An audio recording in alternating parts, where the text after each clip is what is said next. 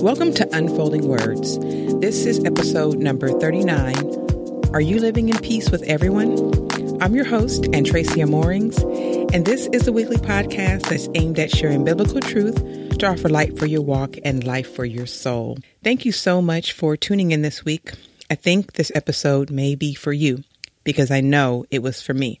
Have you ever heard people say that they are cutting people off because they can't get along with them, because they don't like them, because that person did them wrong, so they just sever all ties with that person? If you or someone you know is always talking about separating themselves from other people, you have to be careful. Even if you have a valid reason, we have to look at scriptures for how we're to respond to other people. If there's one thing about the scriptures and the gospel, it's that it unifies people. 2 Corinthians 13 and 11 says, aim for restoration, comfort one another, agree with one another, live in peace, and the God of love and peace will be with you.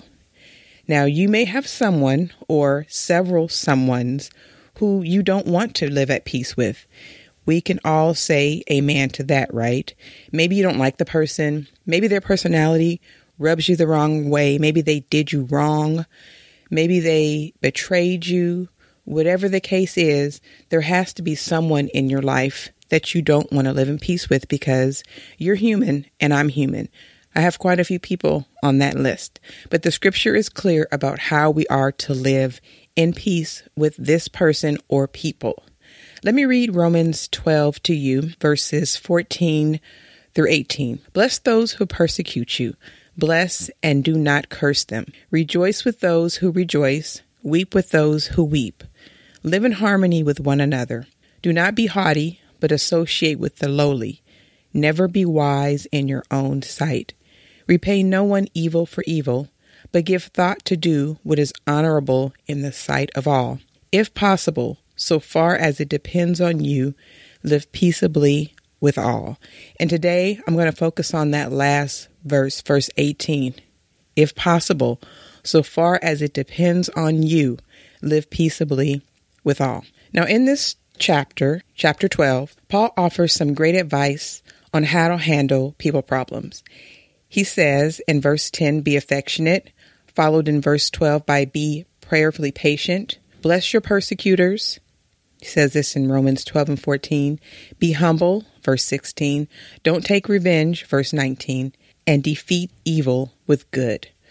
Now, as followers of Jesus, living peaceably with everyone, that should be a hallmark of our lives. That's how we should be characterized as people. Peace should be among the characteristics that people point out when they describe us. Another way to think of living peaceably with other people is never let yourself be the reason for an unpeaceful relationship with another person. It all boils down to us, our response. We cannot blame our unpeaceful or non-peaceful associations with other people to be put on other people. As a believer, we should be known by living peaceably in our neighborhoods, in our cities, at work, at our places of worship, where we play. We should be the most pleasant people on the planet. And we don't want just our friends and our family, those people we like, to be able to say those things about us. Even our enemies, those people that we dislike, should be able to say, this woman and this man is a person of peace. Luke 6 and 32 says, if you love those who love you, what benefit is that to you? For even sinners love those who love them. So when we arrive anywhere, peace should arrive with us. We should have like a bubble of peace around us. And living in peace is countercultural. It's opposite to the way that we're made. But if the scripture calls for us to do it, then that means it's possible with God. We often think it's okay to leave those people that we don't like on the other side of our peace. We often think it's okay to leave bad baby daddies as enemies, or ex-friends as ex-friends, or an ex-spouse or ex-wife as someone who you never want to see again. What's the sense in creating peace with these kind of people, we ask? Why not just move on? But Paul in the scripture shares God's heart for these disconnected relationships. He outlines God's hopes for reconciliation when he says, if possible, so far as it depends on you, live peaceably with all. Yes, even that neighbor you may not like. Now, notice Paul says, if possible. That means it may not always be possible, but don't be so quick to say, see, it's not possible, because more often than not, there is space for possible. We just have to see it from God's perspective. No matter how you try, some things in this broken world cannot be fixed, no matter what we do. And then there are some situations clearly when you may have to stand up for yourself, like if you're in an abusive situation or something like that. So there are some parameters to this. Theologian Charles Spurgeon said, some people will quarrel, and it is barely possible to keep upon good terms with them. In their case, we must do our best. And if, after all, we cannot live peaceably with them, it will be fortunate for us if we can move off and live without them. But I think this is, in most cases, the rare case. In most cases, we are able to live in peace with other people. Now, Paul gives two clear conditions on living peaceably, if possible, and so far as it depends on you. These commands are going to highlight the conflict that sometimes is unavoidable. Some people are just not interested in making peace with us, even if we extend an olive branch to them. There is such a thing as an appropriate time and place to disagree, to dispute, or even to fight. Some people just shut down, though, and they make it impossible to seek peace with them. We make attempts to smooth things over, but they're not open to it. They won't take our calls, our emails. They block you. In that case, it's not possible because they're not creating an avenue for you to show peace to them. So at that point, it doesn't depend on you or me anymore because there's not the opportunity for peace to be extended. It's at this point that we have to leave it with God. We have to say, God, I've exhausted all of my opportunities to seek peace with this person. So at this point, it's in your hands for peace to come in this relationship. But oftentimes we say that peace is not possible before this has even taken place. We don't even go to extend an olive branch before we're saying that peace is not possible. So as far as it does depend on us, we have to seek a real experience of peace with all for the Lord's sake. We can only be responsible for ourselves. So the blame for a lack of peace should always be with the other side, not with us. Let it never be named among you that you could not have a peaceful relationship with someone. Now, when there is no peace or reconciliation, we have to look at ourselves first, because the scripture says when a man's ways please the Lord, he makes even his enemies to be at peace with him. So we have to look at ourselves to say, am I making all the attempts that I can to make peace with this other person? And I'm not saying this is going to be easy. Making peace with someone who we don't necessarily want to have peace with is not high on anyone's list. But if we are really seeking to be true followers of Christ, this has to be a hallmark of our lives. So what does it require to live this way? Number one, we must be willing to admit our wrongs and to apologize. That's the very first step to make things right and to forgive. This is where the idea of so far as it depends on you comes into play. So that means that our own ego, our pride, our desires, and our prejudices should never get in the way of living peaceably with others. We have to hang all that stuff up on the side, let it go, and seek peace first. That means we ought not do wrong things to or towards other people, no matter how much they ruffle our feathers. Someone once said, I could live this Christian life with no problem if it weren't for people. And how many are saying amen? Some people problems that we have may never be resolved. For just as it takes two to quarrel, it also takes two to reconcile. If we do our part and the irreconcilable difference remains, there is still a plan to follow. Now, this is very important. So if you're living a surrendered and spirit-filled life, as a believer, it is important for you not to hold on to resentment and not to try to retaliate with silence or passive-aggressive behavior. That is not a hallmark of the Christian life. Our hallmark is always to seek peace first, no matter how much we're hurt, no matter how much we're angry. Peace should be our first response. And of course, this is no easy feat in and of ourselves. And when it comes to the idea of if possible, or so far as it depends on you, we have to know that it is the ability of so far as it depends on you, because the ability is not originated in ourselves. We don't muster up the courage or the strength to live at peace with people. As a follower of Jesus Christ, you now have a new power supply, which is the indwelling Holy Spirit that's coupled with a new nature. So these two things are what gives us the ability to live at peace with others. It's not just something that we can go read a self-help book and do this. No, this happens by the inner working of the Holy Spirit in your life. The power comes only from the Holy Spirit. However, let me note that it is our responsibility to make a conscious effort, which is a choice of our wills, to seek to overcome evil with good and to let God work out the problem through us. There are 3 things that we should keep in mind as we seek to live in peace with everyone. Number 1, as Christians, we are not to cut ourselves off from the world simply because people are hard to live with. That would make the Christian life a breeze. But we are not living in this world solitary. Much of our Christian life is about fellowship with other people, living with other people, and learning to work through problems with other people. So we cannot just cut off people, those that we don't like. As I mentioned, those who hurt us, unless, of course, there are extenuating circumstances where you've been abused and the abuser has not changed their behavior or you're in danger. In that case, of course, you will have to cut them off. But in normal, everyday situations, which most of us face, where we have people in our lives that we don't like or we don't want to deal with, we have to seek the route of peace first. Even Jesus didn't cut himself off from Judas. He ate with him. He traveled with him, knowing full well the betrayal that was to come from one of his own disciples. But instead of withdrawing, we are to live among everyone in peace so that they can see the beauty of holiness and the peace and blessedness of living for Christ. That's the only way that people are going to know that we're different, is if we respond differently to them. So if people are used to being attacked, or they're used to getting a response where if they treat someone wrong, that person treats them wrong. If we come along and we do the opposite of that, then they know, oh my gosh, something is different about this person.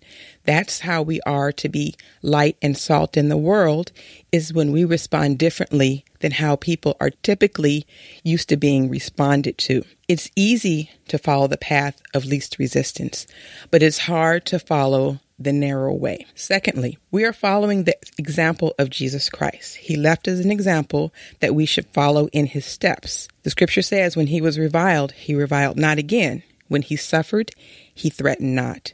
Scripture says, avenge yourselves not, for it is written, vengeance is mine, I will repay, saith the Lord. Now, this is wisdom that was shared in part on the Sermon on the Mount by Jesus. So rather than give an eye for an eye and a tooth for a tooth, we're to leave the work of vengeance to the Lord. Our weapons are not to be the silent treatment, a bad attitude, talking about somebody on Facebook. Our weapons are kindness and tolerance. Now, again, I said this earlier, this is countercultural. And this is counter to the way that we're made. Our own flesh, our own human nature doesn't even want to respond this way. But by the Holy Spirit and God's word in us, we are able to respond with kindness and tolerance to those that we don't necessarily want to live in peace with. If we act like the people who are hurting us, then what sets us apart as a child of God? That's a question we all have to ask ourselves. Number 3. Remember that the choice to live peaceably doesn't take two. It's a solitary decision. So if you set out to say, I want my life to be marked by living in peace with everyone, you don't make that decision based on other people's behavior. You make that decision because you want to live as a child of God. You recognize that you are a Jesus follower and that your life has to look different than the world's or other people who don't necessarily know Jesus. It's been said that it takes 2 parties to make peace. It takes 2 also to cause a quarrel. Bottom line, don't seek or stir up a fight. And if it seeks you, well, prove yourself the better of the 2 by showing your opponent or enemy or whatever you want to call them the more excellent way.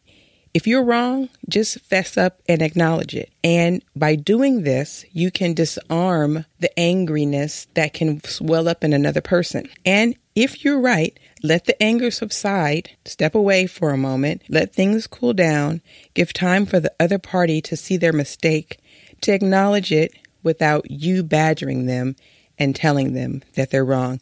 It's amazing with time and space and giving God room to move and work. It's amazing what that can do. Let me share another illustration from Spurgeon. He said this: I once lived where my neighbor's garden was divided from me only by a very imperfect hedge.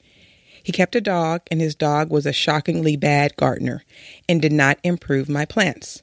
So one evening, while I walked alone, I saw this dog doing mischief, and being a long way off, I threw a stick at him with some earnest advice as to his going home. This dog, instead of going home, picked up my stick and came to me with it in his mouth, wagging his tail. He dropped the stick at my feet and looked up to me most kindly. What could I do but pat him and call him a good dog, and regret that I had ever spoken roughly to him? Now, Spurgeon's illustration, of course, includes a dog, but imagine if we can do this with another person, if we can allow them to be disarmed with kindness and peace. Imagine how that could transform the relationship. A humble response can help many squabbles to just be snuffed out altogether, but sometimes even calm, quiet words may not turn the anger away. That's not our issue, though. We have to keep reaching out in peace until we can't reach out anymore. And even if you don't like someone, and you have to engage with this person on a regular basis or periodically, it doesn't hurt to talk kindly to them. Even if they've hurt us and they haven't acknowledged it, us speaking kindly to them has no bearing on what they did.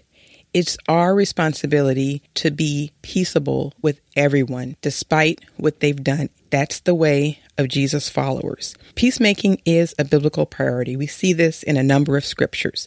Matthew 5:9 says, "Blessed are the peacemakers, for they shall be called the sons of God." A hallmark of the sons of God, they are peacemakers. Hebrews 12:14 says, "Pursue peace with all people and holiness, without which no one will see the Lord." Pursuing peace means that you're making an effort to go after it. And it says pursue peace with all people, not just the ones we like. James 3:17 says, "But the wisdom that is from above is first pure, then peaceable, gentle, willing to yield, full of mercy and good fruits, without partiality and without hypocrisy." The book of Peter teaches that we must not repay evil with evil or insult with insult, but we must bless. We see this in 1 Peter chapter 3, verses 8 and 9. Why in the world are we called to react this way? Because if we want to be in God's kingdom, it can only happen without the spirit of murder dwelling in us. Yes, I said the spirit of murder. When you're continually angry, that's a spirit of murder. All of our evil retaliations include a spirit of murder. That should not be named among us as children of God.